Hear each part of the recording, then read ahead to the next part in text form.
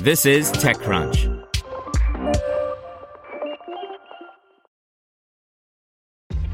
This episode is brought to you by ShipStation. You know, some things take a lot of work, like sending little robots to far-off distant planets. And just as that's challenging, so too is running a successful e-commerce business, especially when there's so much to do. So I want to introduce you all to ShipStation. Now, I love using ShipStation because of its easy-to-use dashboard, which makes managing orders and printing labels a breeze and super smooth. Oh, and the customer service is just out of this world.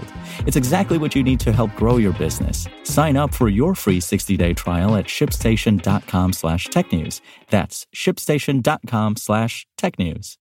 You're listening to TechCrunch Startups. Today's story is brought to you by Deloitte, recognizing that no two companies are alike and neither are the paths to IPO. Deloitte helps emerging growth companies adapt and prepare for uncharted territory with high-quality audit services that deliver key insights and help light the way forward. Deloitte.com/US/EGC.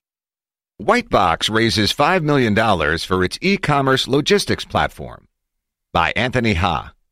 Whitebox, a startup that CEO Marcus Startzel said is working to, quote, power the direct-to-consumer economy, has raised $5 million in Series A funding. The company works with both startups and more established brands, giving them the tools they need to run direct-to-consumer e-commerce businesses.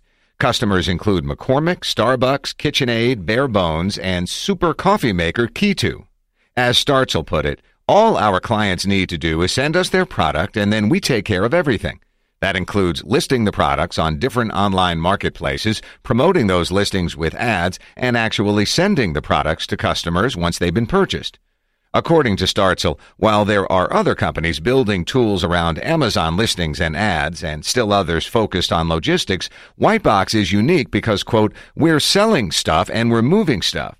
He argued the company can tap into sales opportunities that its competitors can't, thanks to, quote, a technology platform that connects to both sides and allows Whitebox to find the best way to sell a brand's products, for example, in multi-packs and variety packs.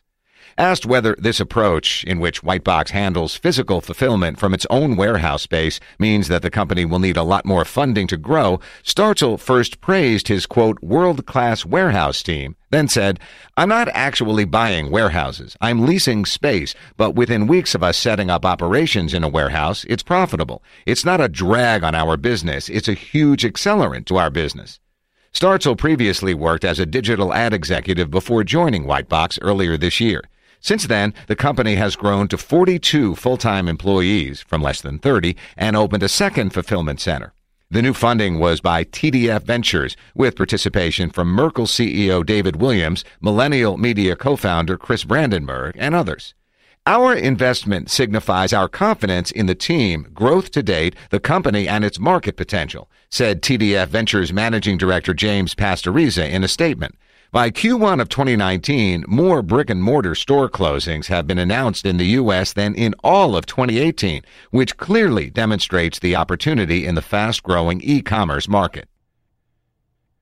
To hear everything you need to know about the week's top stories in tech from the people who wrote them, check out the TechCrunch podcast, hosted by me, TechCrunch Managing Editor Daryl Etherington.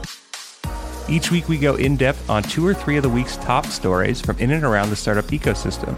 And I'll be joined by the TechCrunch experts who covered them. They tell us why the news is so important and what they think matters most to you, our listeners, whether you're just interested in tech or that's where you make your living.